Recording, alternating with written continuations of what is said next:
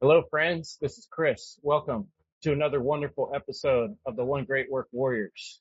Today, I have with me Jerry, Jim, Derek, Brandon, and Crip Rick. And we're going to talk about a very tricky and interesting topic.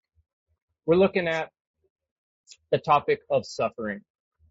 And we were really talking about some deep issues in terms of how do we know that natural law is real? How do we know that objective morality is a principle that we have to deal with this reality when so many people kind of don't like those terms or deny those things might be the case. And that got us on the subject of suffering. And we got to wondering if that might be a way to discuss this difficult topic. And so before we get into it too deep, I'm going to just read to you something I found about the word suffer. The word suffer, I was looking up the etymology, and I like to use the online etymology dictionary. And I found that the word suffer, a verb, it can mean to bear, undergo, or endure. And that's Latin, suffere. And it also can mean sub, as in under. And sub came from ferry, which means to carry, to bear. Also bear children. So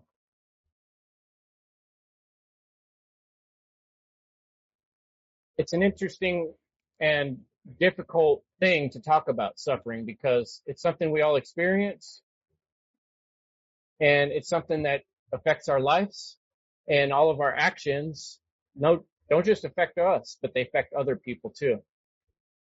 So we're also talking about the fact that suffering can be manufactured and that we don't necessarily have to experience the level of suffering that we are right now. And we're all looking at a world where there's a lot of people experiencing a whole hell of a lot of suffering. And we're asking, is there a better way? And that's really why we've all come together, is because we do have hope for the future. And if there is any hope from the future, it's going to be from our point of view, from my point of view, in people starting to recognize the deeper issues, start to see the principles behind the world we're in, and recognizing that suffering is one of our ways of understanding the balance of natural law. And on that note, I'm going to hand it to my man, Brandon Spencer, who's going to take us into a mythological deep dive and understanding of the word suffering and manufactured suffering. Thanks, Brandon. And thank you for that. And before I, jump into it, what I want to say, you brought up a good point is, suffering was required, unfortunately, for all of us to come into this physical realm. So I would say that it's like it's a form of, how natural suffering, birth is a suffering thing, to have to go through, you know, not only for the woman, but, for the, the child who's birthed into this world. So I consider it like a natural form of suffering, like there are just, you know, things that are going to happen, how accidents, how acts of nature, which some people, may say that depending on our consciousness, we can maybe help alleviate. But in the physical world, there's always going to be unfortunate things. There's no 100% guarantee of a safe space in the physical realm. It just doesn't exist. So you're always going to have this form of suffering. There's going to be loss of life. We're all are going to mourn. So those are forms of natural suffering. But I like to distinguish between the manufactured suffering, that we are causing due to our ignorance, due to our trauma, fear, not taking personal responsibility. So I think it's good to start and lay a quick foundation. We're talking about, of course, the manufactured suffering, not like the natural suffering that just comes with a part of being, you know, held alive. Because believe it or not, there is responsibility for being, and as long as we are here, then there's responsibility. So when it comes to understanding this suffering from a manufactured chaotic form, I always like to use the allegory, the symbolic allegory of Mayat and Ishvet. And I've done a presentation explaining these concepts because the Egyptians quite understood this. And not only them, but a lot of other great ancient civilizations. And this aspect of Mayat, she was the caring, she was the loving, nurturing way of learning. She represented truth. She represented morality. She represented natural law. She represented harmony. She represented knowledge. She represented balance with nature and her laws. And the Egyptians knew that if they chose her, because she was symbolic of right action, of higher states of consciousness, then they would be pretty much gifted. Mayat would come in the form of rescuing her or rescuing the Egyptians and nurture them with her wings. How Mayat was always said to, have had the wings, almost kind of to wrap hell around you, in and of a sense, because her natural law is supposed to be there to guide us. She was that guiding force. And the Egyptians knew if they took this knowledge and they decided to, go with her teachings, and they would harmonize with her teachings, then they would get, uh, let's just say, bountiful way of life. It wouldn't be too much suffering. It wouldn't be too many forms of violence. It wouldn't be, all of these negative forms in degradation of consciousness. Well, unfortunately, we all know here, that when you're dealing with the feminine, how aspect, you know, there's two sides to it. You have the balanced side, and then you have this chaotic form. Well, Mayat had a twin, which it wasn't really her twin. She was just one in the same being. She had another form, which was Ishfet, Isfet, Ishfet. And Ishfet was the one that represented chaos. She was the one who represented ignorance. She was the one who represented government. She represented slavery. And again, this was symbolically her represented wrong action. So when the people decided to use coercion, when the people decided to believe in man-made authority and not put truth as the authority and natural law as the authority, when the people decided to steal, stealing from thy neighbor, using violence, using coercion, then Mayat would transform and she would show your ass, uh, because Ishfet was the disciplinary force. So you had these two concepts, which were nothing more but the same concept of natural law. But the whole point of that story, which that story is in a lot of, ancient civilizations, that story was to use creation, to try to get one to understand and see the bigger picture. Like, hey, there are consequences here. And if you were choosing with your hands to create wrong action and to create coercion, to spread fear, to steal, and to do violent things, you would get Ishvat, you know, you would get chaos. And the Egyptians also knew that if you chose Helmayat, you would get the nurturing aspect. it's it was considered, how the two ways of teaching, because when you apply these same concepts, it's learning the easy way or learning the hard way. So in actuality, when we're talking about suffering, it really comes down to, are we really truly learning, or which way are we choosing to learn? Are we choosing to learn from the symbolic, allegorical, nurturing aspect of Mayat in her caring aspect, or are we choosing to go down the more chaotic path because we have a hard headed, diamond like, calcified ego and we think that we can control other people? Well, that's going to manifest Ishfet. And not that these two beings are like real beings that should be worshipped. No, these were allegorical symbols to get people to understand nature and her laws, you know. And Mayat and Ishfet were also personified in the Greek tradition, Harmonia and Eris. And also too, Dike and Adikia. Dike was like smaller her rendition of the feminine principle, and Adikia was her counterpart. You know, you had Harmonia and Discordia. I'm sorry, Concordia and Discordia.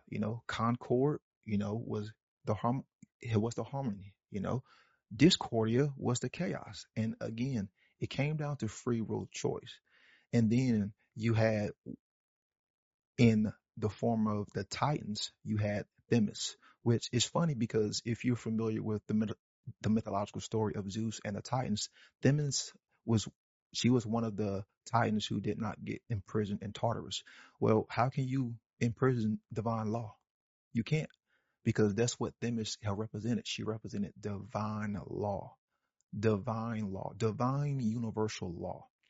And hell, again, she was always shown, with the blindfolds, the swords, the scales, all of those symbols, all of those were representative of truth, because the truth sees no boundaries. The truth is not blind. The truth can stretch out to any aspect of darkness. It cuts through all the bullshit of the lies, symbolic of the sword. And of course the scales held justice, because our behavior is supposed to be measured to a certain standard. And that's the whole point of weighing something, is you have a standard. And if it does not weigh up to this certain standard, it should not be upheld. And that was the whole point of the scales. That was the whole point of Themis. But you see, Themis represented divine order. But Themis was a bad bitch. She was a bad bitch. And when she transformed into Nemesis, oh my gosh, you're talking about divine wrath, divine universal wrath, meaning you get what you're owed, you know? And just think about that. When you're talking about divine wrath, you get what you're owed, then you're talking about some form of cosmic debt in the form of wrong action, because you are selecting wrong action over the right action. You were choosing to ignore your conscience. You were choosing to use coercion. You were choosing to buy into fear.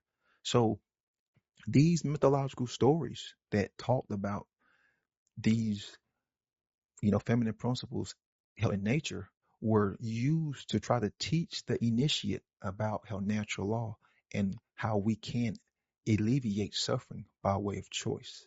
So I've already talked hell enough, and I think that was, simple, that most people can understand. And I highly encourage you, if you are not familiar with those mythological stories, to please go and check them out.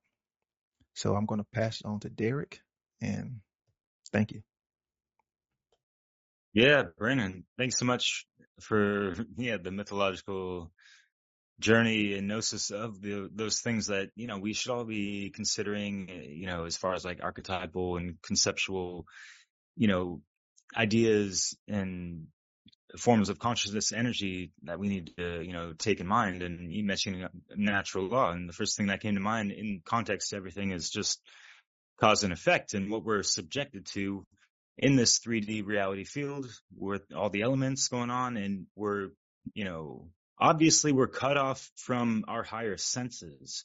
Otherwise we wouldn't be stumbling, fumbling around and like hurting ourselves, bruising ourselves. Like we're talking about suffering and how much of it is really truly manufactured, and how many people are actually digging deep enough to really figure that out for themselves on an individual level and on the collective level. We're going to get into the whole, governmental form of control over people, and being, we're, all people kind of subjected to coercion, whether by police state. And, going back to the Karens, where there's like these mini-me police people trying to police other people and virtue signaling like, hey, I'm following all man's laws. If you're not doing it, we're going to tell on you, and blah, fucking blah. Like subjective morality and that kind of shit. But, going back to being cut off to our senses and not being able to navigate this reality as, smooth and slick as we would like to, like Neo in the Matrix. No one's really going through the Matrix unscathed, not even him in the awakened state. There's so many agents up in this bitch and then some, and then, just, following one's alignment towards, understanding all the hermetic principles and the rhythm of life and all these, factors that are within ourselves and without ourselves or outside ourselves. And, through the collective consciousness and interacting with people, I'm going over a lot of vague things, but to, narrow it down and hone it back into this whole idea of manufactured suffering, right? How much of it is that, and how much of, the negative causes that we, put unto ourselves is directly related to ourselves. And we really got to do some deep, serious introspection as to, the law of attraction and how we've, conceived from the mind, our thoughts, emotions, and actions through our interactions with other people and this and that, while at the same time, the overarching, collective consciousness and just like people born under this form of slavery, if you like, under government, whatever country people are from, we're not all that free, if we really boil it down. So yeah, there's limitations to what we can do, our freedoms and all that. And that is just in and of itself, naturally a form of suffering. So yeah, it can be frustrating, and just like little things like when we grow up, when we're little kids, we're running around, we're going to fall down, we're going to hurt ourselves. That's suffering, that's pain, right? But these are learning tools for us to not fucking do it again, right? In this 3D realm where it is kind of like, like the cosmic, kindergarten, whatever the hell you want to call it, where, we're going to, it's kind of trial and error.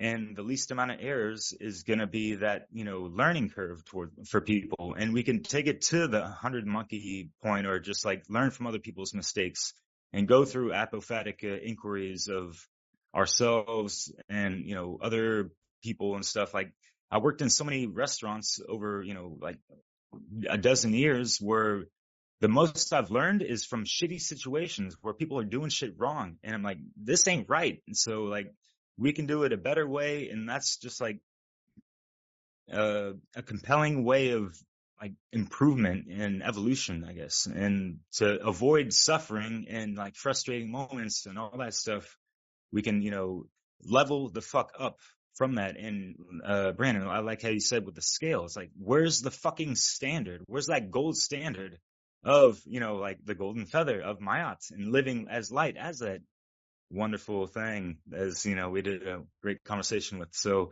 Yep. enough said on my part for the moment. I'm gonna pass it on to whoever feels good to go with it.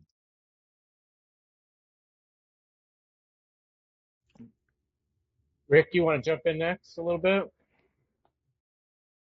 I'm trying to get my thoughts together, because Brandon and makes a great point, and well, they actually, all you guys both of you have made a great points, and my mind's really, I'm trying to like put it in, trying to get the thoughts in my head into words, and I'm thinking, and I think that I can just say what I'm feeling, and the question is, manufactured suffering required? Obviously, I don't think it is, but then I wonder why humanity as a whole seems to be bent on determined to learn the hard way. So it seems as a humanity as a whole, that seems to be how we're learning, is the hard way. And I think my immediate thought is that, I'm just being honest, is why are we in that? Why is it that way? And then I think it's because, the people calling the shots, you're dealing with evil, immoral people that are calling the shots, and it kind of rolls downhill. And then you have people that are willing to carry out these orders, or whatever you want to call them. You have immoral people with no principles willing to carry them out. And I just think so I wonder, like, that's where I'm going with why we're in this state of suffering, is because you have people that don't have principles or morals. And I think it's a lot of things going on. You have media that's putting out information and influencing people. So you guys, it's so complicated to me, because there's so many moving parts to it, but I'm trying to get it together and where I'm thinking, but I just keep coming back to more relativism. When you have people because I do believe and I know the universe puts laws into place, and if you follow them, you're going to get the results that you want. But people are so hell-bent on determined with this moral relativism and making the rules up as they go and thinking they can change things that, of course, we're going to get that's what we're going to get back. We're going to get back what we're getting, because you have people that are, they have no principles or morals. And I think there's a lot of reasons for that. As I was just saying, it kind of rolls downhill. You have people willing to carry out orders that are immoral. You have the influence of social media feeding people 24/7 and people not knowing about natural law. And I think that's so important. I hope I make sense. I'm kind of all over the place. I do apologize, but that's where my mind goes, is when I just think, why is humanity where it is? And it's because, we're of moral relativism. That's what I think. And I think we're people that try to change the rules and make them up as they go along and think they can rewrite them and deviate around them and stuff like that. That's why we're getting all of this suffering. It's just because we're not living with the rules that the universe put in place, the laws that they're in place for a reason, to keep us on that road. And the reason that we're not is because we're being influenced in so many different ways. And then people have no, they don't realize they have no morality. A lot of people don't have principles. They don't even have a foundation to build on. And so when you have everything coming at you like that, as I was saying earlier, it's going to steer people to where we are. So that's my thoughts. I hope that makes sense. Maybe you guys can kind of make sense out of it. But I think great points. But real quick too, I just want to note that suffering is not only cause, it also means to prevent from happening. So we have people who are also causing suffering, but then we also have a lot of people who just turn a blind eye to it, which continues it. That's true. So I just wanted to make that clear. Cool. Thank you. Yeah, I feel you, Rick. I struggled a lot thinking about this too. But yeah, when it comes to manufactured suffering, it makes me think of it like the highest form of that is the mind control that people are under. Like that's manufactured, right? That's basically what you've been saying. The government, the mind control, that's manufactured suffering. And another big word that sticks out for me is responsibility. And we're not taking responsibility because we do know that so many people are suffering. And I thought of, like you've been hearing a lot lately about the cell phones in Congo and that, and we all have these things and we use them, and we know that's manufactured suffering, all that mining of the cobalt and that, and I'm not taking responsibility for that, but that's really a modern day form of slavery. As of course we know there's so many others, but like that's more like in the physical realm. But yeah, that's just that's what I got, is like kind of there with Rick, like that. If anybody wants to jump off of that, like the manufactured suffering really is the mind control that we're under. People are under. Yeah, and it's a thick all around us. I feel like one of my personal struggles has been, like, since I was little, I felt like something that Mark Passio talked about that really hit me was the way he described how things get manifested into reality, and the way I've kind of run it around in my head is that first it starts with just a thought, and a thought can kind of like build into an idea. The thought might just be, I wonder if I could do something. And then the idea will be like, oh, here's what something might look like. And then that idea becomes reality when we do it in the real world. But what that aspect shows, that it seems like kind of far away from what we're talking about, but it shows that there's more to this reality than just the physical world. And I think the argument has been from a lot of people when we start talking about the soul. Is the soul a real thing? We got different philosophies. What Brandon was sharing with us, a very interesting philosophy of the Egyptians, and that's something I was looking into a little myself, and I found very interesting. But, it also, let's compare a little bit. We got like the Buddhists, with the idea of the eternal soul, and you got Hindus with the idea that being born again multiple times, right? You've got resurrection idea, with the Christianity of being born again and waking up to this reality. And then, we got like nirvana, heaven, these different ideas, right? The trouble I have with all these different religions and stories is that there's an aspect of it that's asking you to believe, right? But what we don't have to believe is suffering. It's something we can experience. It's very real in this world. We all experience it, right? And more times than not, isn't it? I'm going to ask you, isn't suffering a result of things we do? And that's manufactured suffering, as Brandon has put it so well. Obviously, childbirth, there's a certain amount of suffering, but even so, why are we having a child? Because a man and woman decided to get together and get it on, right? Like they knew that might lead to a child and they chose to do it. Everything in our life where we make choices, there's always the possibility of suffering on the other side of those choices. And so the bigger question is, how does that matter in the big scheme of things? How does it affect our soul? Do we have a soul? What happens after we die? And that's where I think the Egyptian mythology that Brandon brings up is kind of unique compared to a lot of them, because the Egyptian mythology puts the responsibility on the individual, that you're the one that's going to have to face this feather when you die. And if you don't weigh up correctly on those scales, you're going to go to Ammit, the devourer, and I did some work on Ammit on some, their idea was you just straight up get eaten.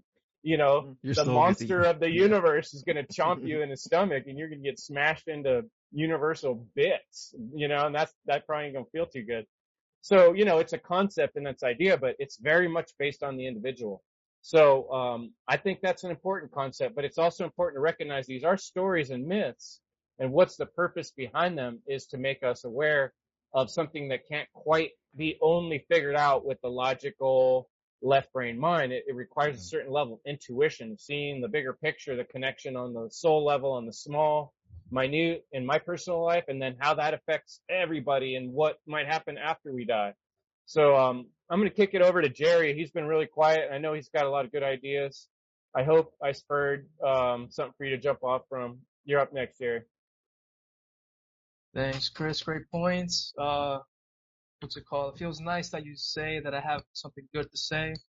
So I actually had a question for Brandon, because I wanted to just ask if you could touch on the divine law, that the Titan that didn't go to prison. If you could just touch on that once again, please. Yes, Themis. She was a symbolic representation, and they called it divine law. And I understand why they would use that word, because like when you we say the term natural law, so we just equate it like with the earth. But when you say divine, you're talking about something that's like out of this world, like kind of like cosmos, like godly, in and of a sense. But she was just the principle. So the Greeks had this concept because they had, of course, many forms of law, but they equated divine law to be the highest, because they obviously understood the importance of consequence. Now, mind you, we all know that the Greek civilization eventually turned into how the Roman civilization. So, how obviously it was some form of contradictory there. But at least this principle, this aspect was there to teach them, like, hey, it's not just about you. There's something bigger to this whole thing that we call life. There's something bigger to this whole thing that we call earth, getting people to see a bigger picture. So when you use the word divine, you're thinking godly, you're thinking out of this world, not human, So this concept, this immutable principle was used as a teaching grounds, because again, they didn't just teach it in the aspect of the caring, to teach just one side of it is incorrect, because you only get 50% of the knowledge. They also taught that this divine law didn't give a shit about her belief. It didn't give a shit, hell about um her intentions. It was just that it rewarded us what we put out into it, which is why you had two concepts, Themis and Nemesis. And Nemesis was actually there to invoke a natural form of fear to get people to choose, to make the right choice. Because if you look into what Nemesis had represented, it would be like, how ancient man always said, well, how the gods punished us, how the gods sent the flood, how the gods, how did this. Well, that's what they was meaning by divine law is Themis is going to transform into hell Nemesis, and she's going to teach us a lesson. And here's the thing, it's no different than when you have to discipline a child. You don't really want to have to do it, but you do it in order for them to learn. It was a learning aspect which has to be understood. Hell Nemesis does not care. She's only here to guide and to teach us to learn and grow. That's what these concepts and symbolic principles were there for, is to teach us, to teach us. And hell again, when it comes to learning, do we have to touch a hot stove in order to know that it's going to burn us? Do we have to? No, thank you. We don't. And I'm going to explain this because I use the same concept, because by touching that hot stove, you are going to symbolically meet Ishvat, because it's going to be chaos. How your hand is going to be blistering. You're going to be suffering. But because of your ignorance, you chose to ignore the somatic sensory cortex, which is in the parietal, how right here, of course, you have the occipital lobe, you have the frontal lobe, and you have the temporal lobes. Well, the somatic sensory cortex is the region is the region in our neocortex which responds to temperature, heat, pressure, and it sends off certain signals. Because he'll just think, as you get closer to a fire or to a stove, what happens? We use our extremities to perceive information. So even if you are blind and you can see that fire, you can put your hand closer to that stove, and the sensors in your fingertips, because we have sensors in our fingertips, we also have hairs. That's the whole point of why our bodies are constructed the way that they are. As you get close to, how that heat, that pressure, that temperature, those sensors in your fingers are going to react. They're going to respond. And what are they going to do? They're going to relay that information up through your central nervous system, all the way up into the thalamus, all the way up into the brain. And it's going to go into that sensory cortex, that somatic sensory cortex, which the word somatic just means, how relating to the body, not relating to the mind or brain. So it's a sensory, how part of the brain that takes in information from what we sense. It's the opposite of the primary motor cortex, which takes in, like information as far as, like how what we do with the hands, like input. So it's kind of like a left brain way of taking in information, and the sensory somatic cortex is like the right brain way of taking in senses, but they both take in information. So as we get close to that fire, something in our brain is going to be telling us like, hey, don't do it. Hey, there's heat. Hey, there's pressure. So we can learn from that. Also, too, we can learn from other people's experiences. Do we have to keep jumping off a cliff to understand gravity? No, we don't. We can learn from the experiences and experiment, throw things off a cliff, and we're going to get that immutable result every time, you know? So I use that concept of touching the hot stove because you can use that same concept to get people to understand like, hey, do we really have to suffer in order to learn? No. There are many ways that we can learn, a lot of ways that we can learn. Yes, we can learn from suffering. I'm not denying that, but it's a route that once you start to go down and you don't fix it, you're immutably going to lead toward nemesis. Unfortunately, because that's just the way that the laws are. And again, like I said earlier, there is responsibility that comes with being. And there is responsibility that comes with being at our level of consciousness, even though it is extremely low. There's still consequences that are going to come for that no one will ever be able to escape. And sadly, we are, receiving those consequences because people don't want to, reach and grasp that responsibility just for being. There are responsibilities that come with just being humans.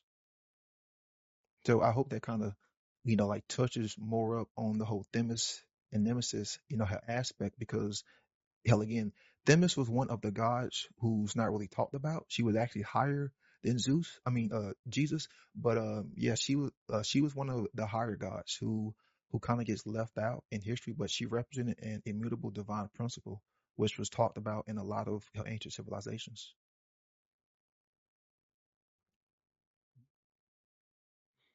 That Yeah, answer. thank you. Go So, ahead, Derek.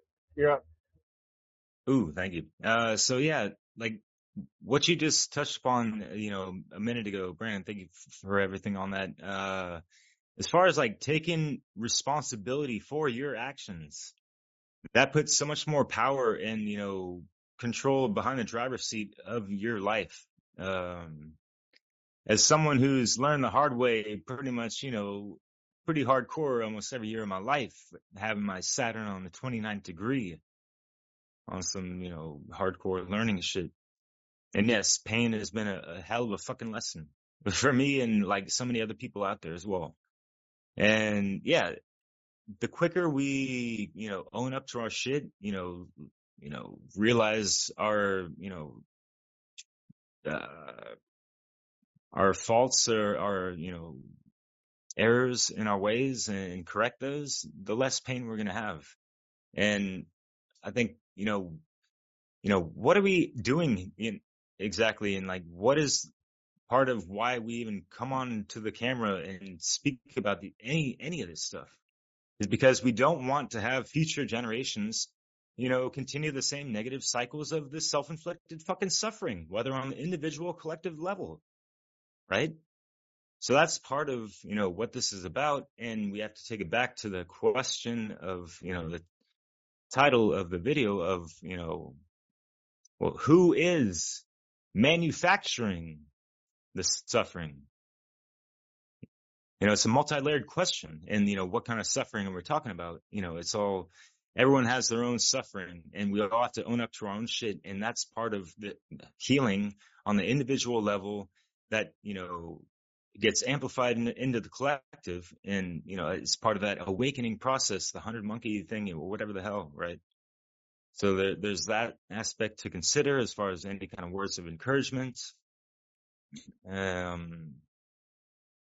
that's all I got to say on that. But yeah, who's good? Yeah, Chris was good, man. I like your crow in the background. Is that a raven? Yeah, it says on it a conspiracy of one. Yeah. A conspiracy. Interesting. Because you're always breathing in on the universe. The universe is going to be, speaking with you whether you wanted to or not. Aspire. Yeah, Aspire. Jerry, did you get your question answered? Do you have anything else you wanted to add to that? Well, I think what he said was on point, and I don't have anything else to add. I'll wait after these gentlemen go.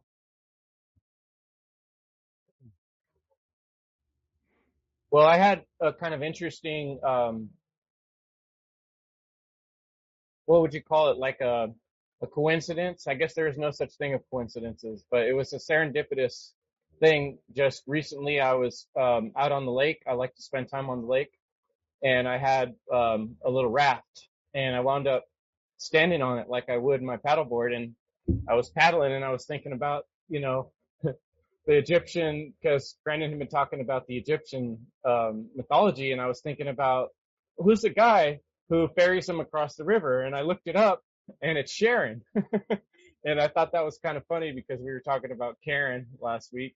in our last conversation, and here Sharon was the demon spirit that took you across the water. But the thought I had when I was on the lake and I was thinking about what I was thinking about is how do we our balance in life, right? As I was balancing on this boat, I'm using my left and right leg, and I thought about in a way like you kind of make this triangle shape when you're standing in a balanced shape, right? Your head's at the top and your two legs, they're like, our brain is balanced, right? Our right and left hemisphere. Or you could think of the two principles, right? The self-defense principle and the non-aggression principle. There's this the female and the male. There's all these elements in every aspect of life, right? But then up top we have our head, that thinks and it drives the boat, right? But in that balance, it's similar to the scales we're talking about, right? There is a balance on how we lead our life.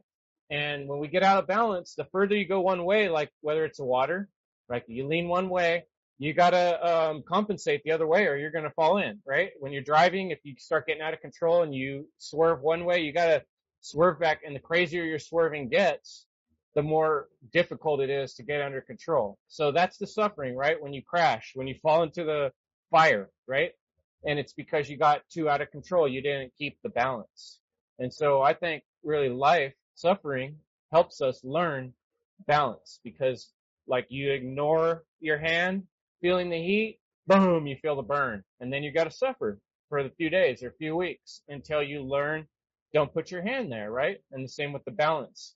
We're constantly, everything we're doing in life is providing this back and forth action for everything we do. We're feeling the reaction. And I don't know how we could deny that as being a reality, because to me, that is the reality we live on. It's like giving us constant stimulus through our emotions on how we're doing or how things are going. So how do we take these thoughts and transmute them into something we could do positive in our life, or figure out how we could speak to others about some of these more difficult concepts? Anybody want to take this for any advice or comments for listeners, and how we can put all this together into something that people can take away? Pretty complicated question. Takeaways. What Uh, comes to mind, guys? well, I had one more aspect as far as how we understand the suffering is real that I wanted to touch on. But if anyone wanted to answer that question real quick, feel free, because I've talked hell enough.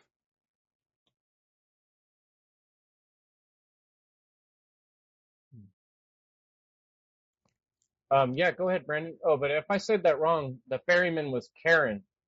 That was the actual name. It's spelled like Sharon, Charon, but it's said Karen, which is really funny Yeah. because he's like kind of literally this character is like the least caring guy of all. You guys give a shit about it. Give me your coin or you don't cross my river. Just pure balance, right? Yeah. Yeah. Chris, does it help to answer your question? I mean, so yeah, you've probably heard in the New Age realm, or even the conspiratorial or whatever, or like this notion that even at the cosmic highest level, that there needs to be bad in order for people to understand that there's good. Yeah. And so if that's the case, then there's like ultimate suffering for everyone kind of thing. And it's like, did the creator intend that just, because it's like this false sense of duality that's not in alignment to the true cosmic principle of polarity, which I wanted to touch on, even Brandon, before you mentioned the whole stove thing, because that's, part of understanding natural law and just like being in touch with your senses and the elements of understanding the difference between hot and cold. And yeah, like there's going to be a little delay time before you get to that super hotness from where you're standing or where your arm is. And yeah, these hands, man, they're fucking magic, man. Brandon put together a great presentation on that. That's all I wanted to say. Anything you got, JJ? Jim Jerry? I just had a question for Brandon as far as in the modern day, is there any like modern day characters to people can look at, like to compare to Demis and Nemesis? Or You know what I mean? Like that's all like Yeah, disappeared now. Like how yeah. come that's not around anymore? Well, yeah. Okay, Or we're is it? all. Okay, yeah. I'm going to use this hell analogy. And Jerry, don't take this the wrong way, but Jerry may be the youngest one. He may not he'll remember this. But you remember in the 90s in a TV show or something like that, when you had the main character was faced with a choice, you would see the devil pop up on one shoulder and the devil would be whispering in their ear, or it would be like an angel. I'm sorry, I guess like a dark spirit, like in red, and it'll be whispering, like in the ear, yeah, go screw this person over. He'll go and do this, go out and drink, go out and party. Hell, what do you care? Hell about the consequences. Then he'll disappear. Then on the completely opposite shoulder, you would see a kind of divine-like creature pop up and say, hey, think about how the choices. What would be the right thing to do? We saw that a lot growing up in the late 80s and early 90s. And the reason why I think we don't have these characters or these symbolic representations is because once the advancement of technology came, they knew that they could stir people's consciousness in such a degree and decrease it to where those kind of symbolic representations inevitably died off. Because like Mark Passio said, the psychopaths have given us their minds at a smaller level, so they wouldn't want these symbolic representations being thrown on any kind of, her television show or in any movie, these days. So that's what I would equate it to, like the whole person popping on the shoulder. And then because I saw that a lot growing up in certain TV shows, in certain movies. Yep. I'm pretty sure how y'all remember that too, right? Mm-hmm. Yeah. Yeah. And then how nowadays, like past 2000, it kind of died off because you see what the consciousness has inevitably been. Because ever since, 2001, the consciousness started to what? Decrease exponentially. And it's all by design. It's not by chance, so it's, it kind of gets into like the whole mind control aspect because, once the technology started to come, once the technology got to a certain point and our consciousness got below, where the technology was, then it was pretty much like going to lead toward failure. So that's what I would use as a more like newer form of allegory because there aren't really a lot of, I guess you can say, modern mythological stories or ones that I know of. And even if there really aren't any different than the old ones because they all they all contain certain things. They all contain certain symbols and archetypes to get you to understand the richness, the fullness, the meaning, and the clarity, not within the story, but in here and in here. Brandon, you reminded me, I had to go to Disneyland one time. This was quite a few years ago. I didn't have to go. I decided to go along. His family was going. And I remember um, being in there on the ride for Pinocchio. And in that ride, they actually was pretty neat painting on the wall. And that story of Pinocchio is where Jiminy Cricket popped up. And I've talked about him in some of my presentations. Jiminy Cricket represented our conscience, right? Like you Yes. were saying, the angel and the devil. And in that story, all the young people were tempted to go to this island where you could smoke cigars and play games. And, there were no consequences is the way that these con men basically sold this idea. And I think that's a good allegorical story to show the situation we're in this world where things are really back-assward. You have to go against the flow when the flow is people all doing evil things. And for those out there who think that the world is not full of suffering, I would ask you to really spend some time looking into statistics on the number of people that go missing every year.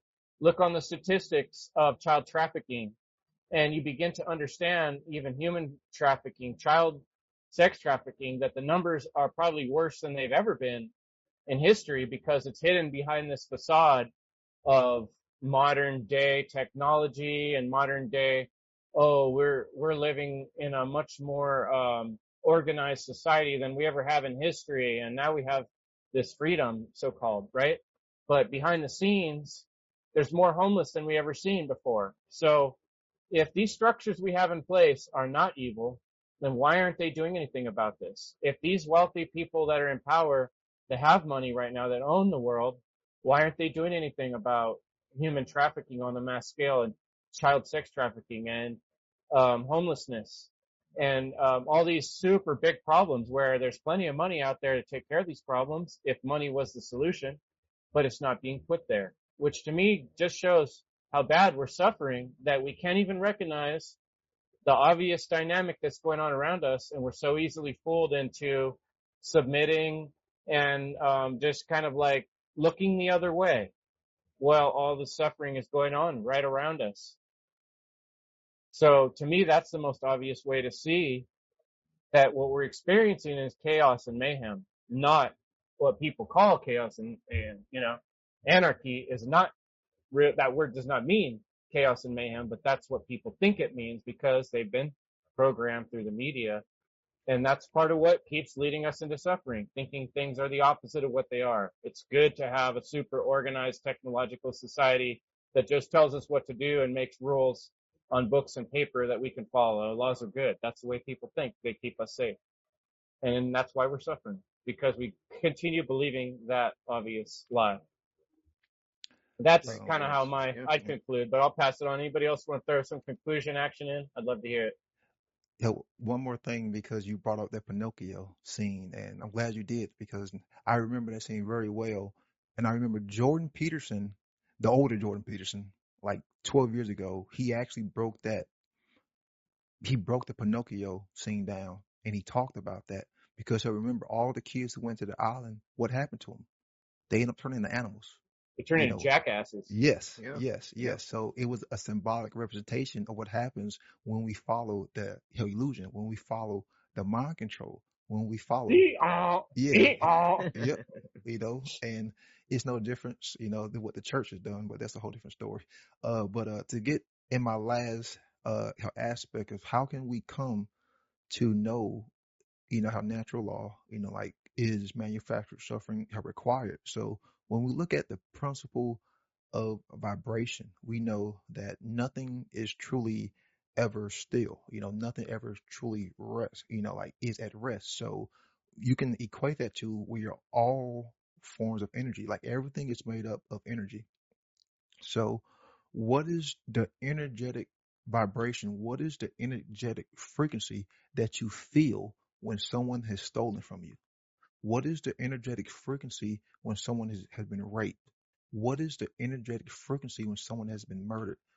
Like, what is the feeling that you feel internally?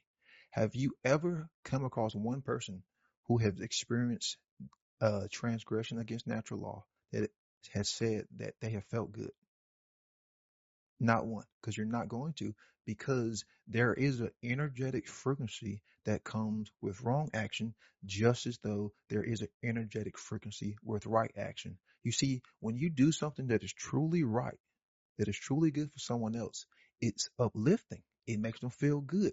They'll respond in a certain way. Even the people who are in that environment will respond, because that's what love does. It's a frequency.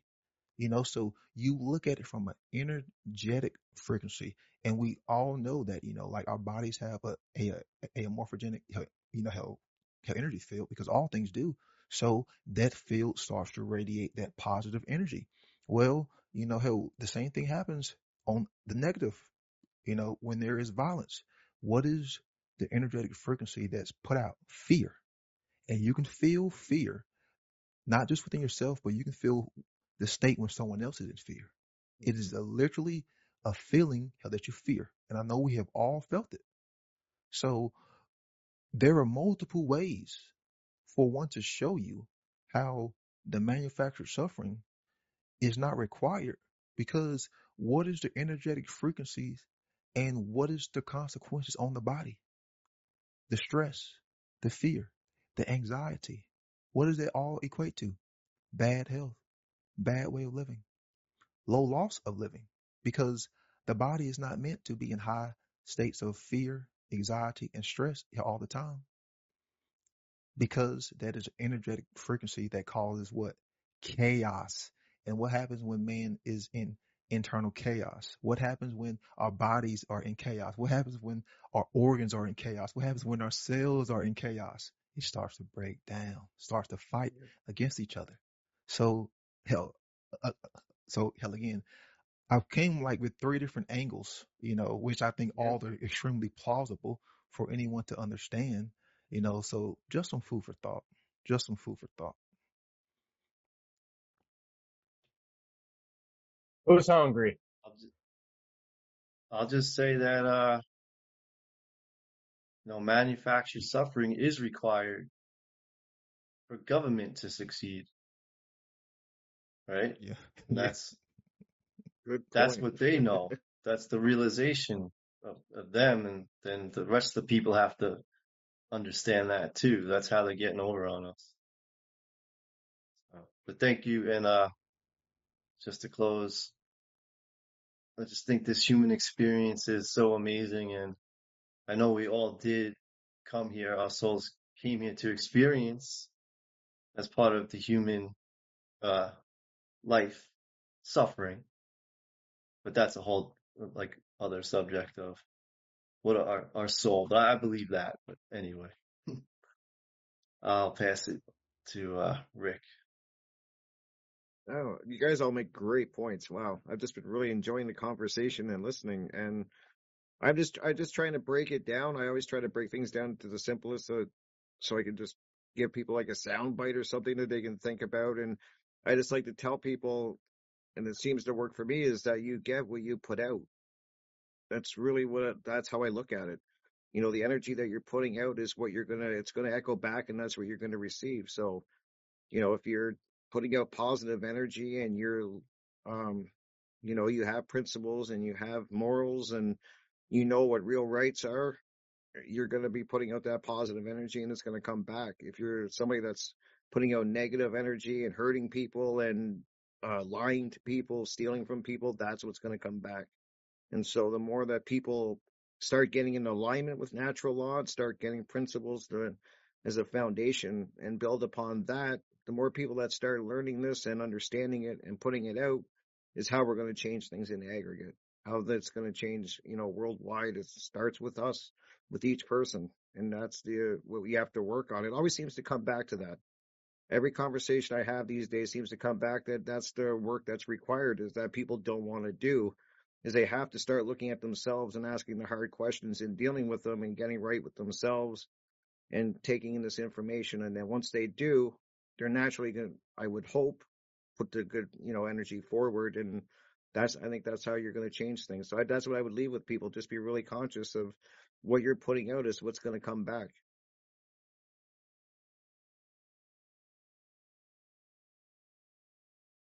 Yeah, Jerry, I know you want to say something to close out. I just want to tag on with what Rick was saying and ask another question, because we've all suffered to whatever degree, to whatever level, and there's, trauma, there's intergenerational trauma, or, past life trauma, all these things to consider.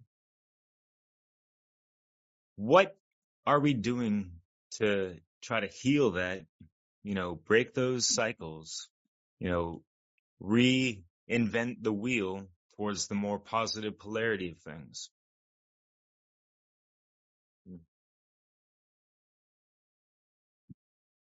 Get that shit spinning, yo. I see you grinning, yo. Well, I got lots of ideas myself, and I think that having that imagination running is the key, for people to actually try to think about it. And that's a huge step, because a lot of us haven't been ever encouraged or trained to do this type of thinking. So it's a long road for humans right now, because humans have been stunted in their growth in so many ways. Jerry, you got any concluding thoughts you want to share with us, buddy?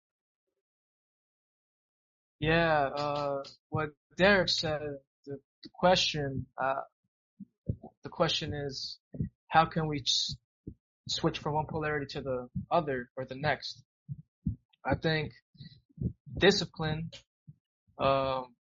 habits. So starting, being consistent at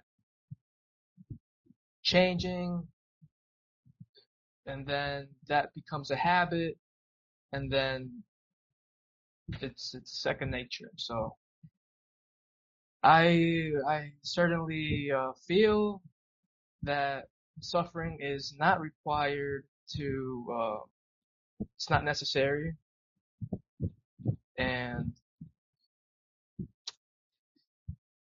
yeah, I was watching a video about manufactured suffering, but this was referring to how we are addicted to suffering because, like, our ancestors went through a lot of suffering for us to be where we are, and so that's like the I don't know, nature, but we can like nurture, like you have that the nurture. So I just advise to nurture yourself. That's it. I'll leave it at that. Awesome. Well, anybody else got any closing remarks before I kind of finish this up? Yeah, my thing I want people to understand is manufactured suffering is what causes trauma. Manufactured suffering is what causes trauma. And trauma just means to a split, a wound. So as long as we stay divided, we will continue to create manufactured suffering because we will continue to stay traumatized and we will continue to traumatize others. Great point. Right on. Well, I'll just kind of close it up by saying this. Like Rick was saying, it's really important what we put out there. And that's our intentions, our expectations, and those are all based on how we think. And if we're stuck on beliefs, that's going to affect how we think. So what we put out into the world is important. And it's not like a cartoon. We're not, every time you do something bad, an anvil's not going to fall on your head. Sometimes it's hard to see why some people are getting away with the evil they are in the world. Why are these psychopaths still ruling over us? And I think that's where it really comes down to asking ourselves, are we doing enough to stop them? People have been planning for many years to figure out ways to get one over on other humans. And those of us that are planning and working towards a better future, we need to be working harder than they are. And that means putting effort and taking responsibility for our choices and questioning and thinking about things that have been passed down from previous generations. Just because they suffered doesn't mean we need to create that same suffering for our grandchildren and their grandchildren. We can rethink it. So that's what I would leave you with. Use your imagination. Consider a better way, folks. We got to stop the mass stealing. So that's another awesome discussion. One Great Work Warriors. Thanks so much, guys, for joining me today. Anybody want to shout out your show or something you're working on, feel free. You can check me out at endevil.life and freedomundernaturallaw.com. Yeah, and we're trying to dissolve some divides with Leslie Powers, and Brandon's been on, and a bunch of other wonderful folks. And yeah, we're just trying to encourage ways where we can end slavery and suffering, be alive and thriving, if you will. And if you're awake at the lake in Reading somewhere too, that's cool. But keep it light as a feather, goddammit. Or God love it, rather. Not trying to put anything above it, but hey, like taking it back to the hardcore intelligence and, taking it back to Mayat and Ishvet and finding that balance within yourself amidst everything going on. Like no one's got it super fucking easy. Even like this golden spoon fed babies out there, whatever the fuck, like we're all subjected to a lot of bullshit out here. So, like we could all try to help each other out, each one teach one, and, reach up to the next level of, standards of living where there's less suffering for everyone, kind of thing. But yeah, peace out, everyone. Right on. All right. Check out Crip Rick's I've Been Thinking. Check out Jim's Truth in Your Heart YouTube channel. Check out Brandon Spencer, Odyssey, and on the One Great Work Network. And Jerry, you also have your YouTube channel pumping and Instagram, something like that, right? All right. Much love, guys. We'll see you next time. Peace Warriors out. Yes.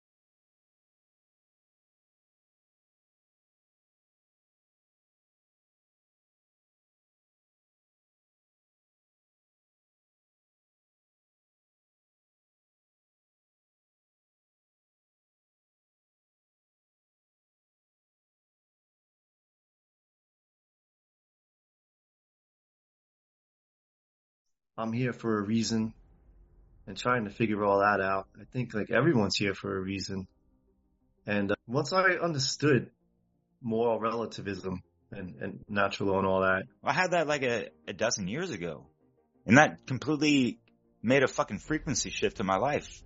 And I just like got attuned to natural law kind of naturally, because that's kind of more or less our natural state. If shit isn't all fucked up and perverted and inverted, we're programmed as kids, like, you know, like, oh, I gotta do this and this and that. There's always gonna be something else. There's a lot of, you know, things to be done. really spreading the message is the most important thing. And so, but what's the message, you know, is about objective morality and natural law.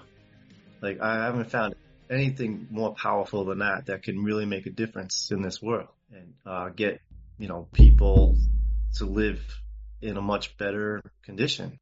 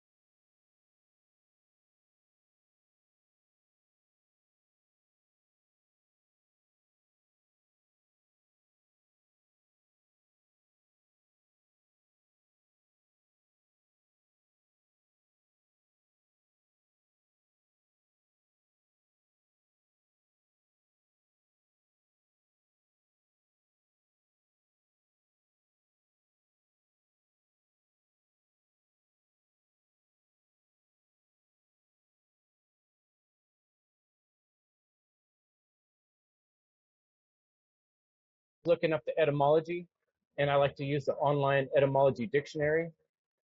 And I found that the word suffer, a verb, it can mean to bear, undergo, or endure. And that's Latin, suffere. And it also can mean sub, as in under. And sub came from ferry, which means to carry, to bear. Also bear children. So we all experience. A natural form of suffering. Like there are just, you know, things that are going to happen, how accidents, how acts of nature, which some people, may say that depending on our consciousness, we can maybe help alleviate. But in the physical world, there's always going to be unfortunate things. There's no 100% health guarantee of a safe space in the physical realm. So when the people decided to use coercion, when the people decided to believe in man-made authority and not put truth as the authority and natural law as the authority, when the people decided to steal, stealing from thy neighbor, using violence, using coercion, then Mayat would transform and she would show your ass. Because Ishfet was the disciplinary force. So you had these two concepts, which were nothing more but the same concept of natural law. But the whole point of that story, which that story is in a lot of, ancient civilizations, that story was to use creation, to try to get one to understand and see the bigger picture. Like, hey, there are consequences here.